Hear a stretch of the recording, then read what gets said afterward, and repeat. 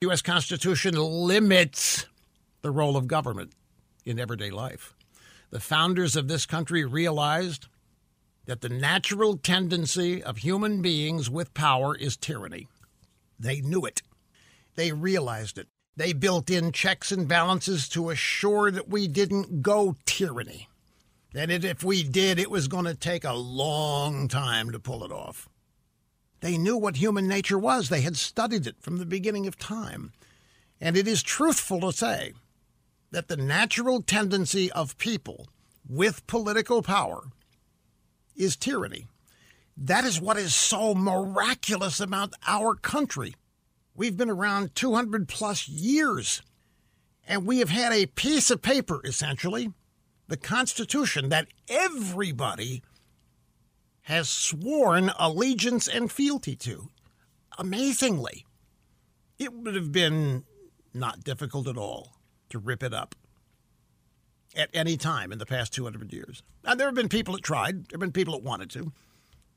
But in the end, we somehow, and I believe it's because we are a nation blessed by God, we have survived where other people on this planet have not.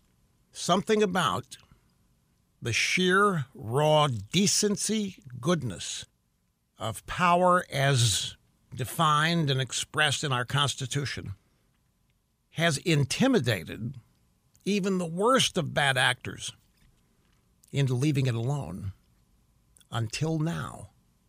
Now we have arrived at the moment where the Constitution no longer frightens the people behind Joe Biden.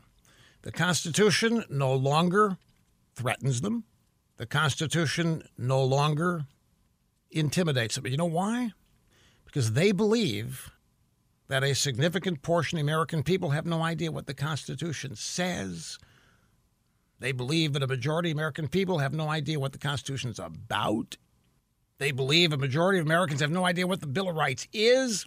If you don't know what the Bill of Rights is, then how can you be upset over losing it?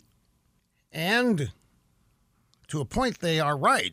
We do have, because of so much ignorance in our education system, we have literally lost the education system, pop culture.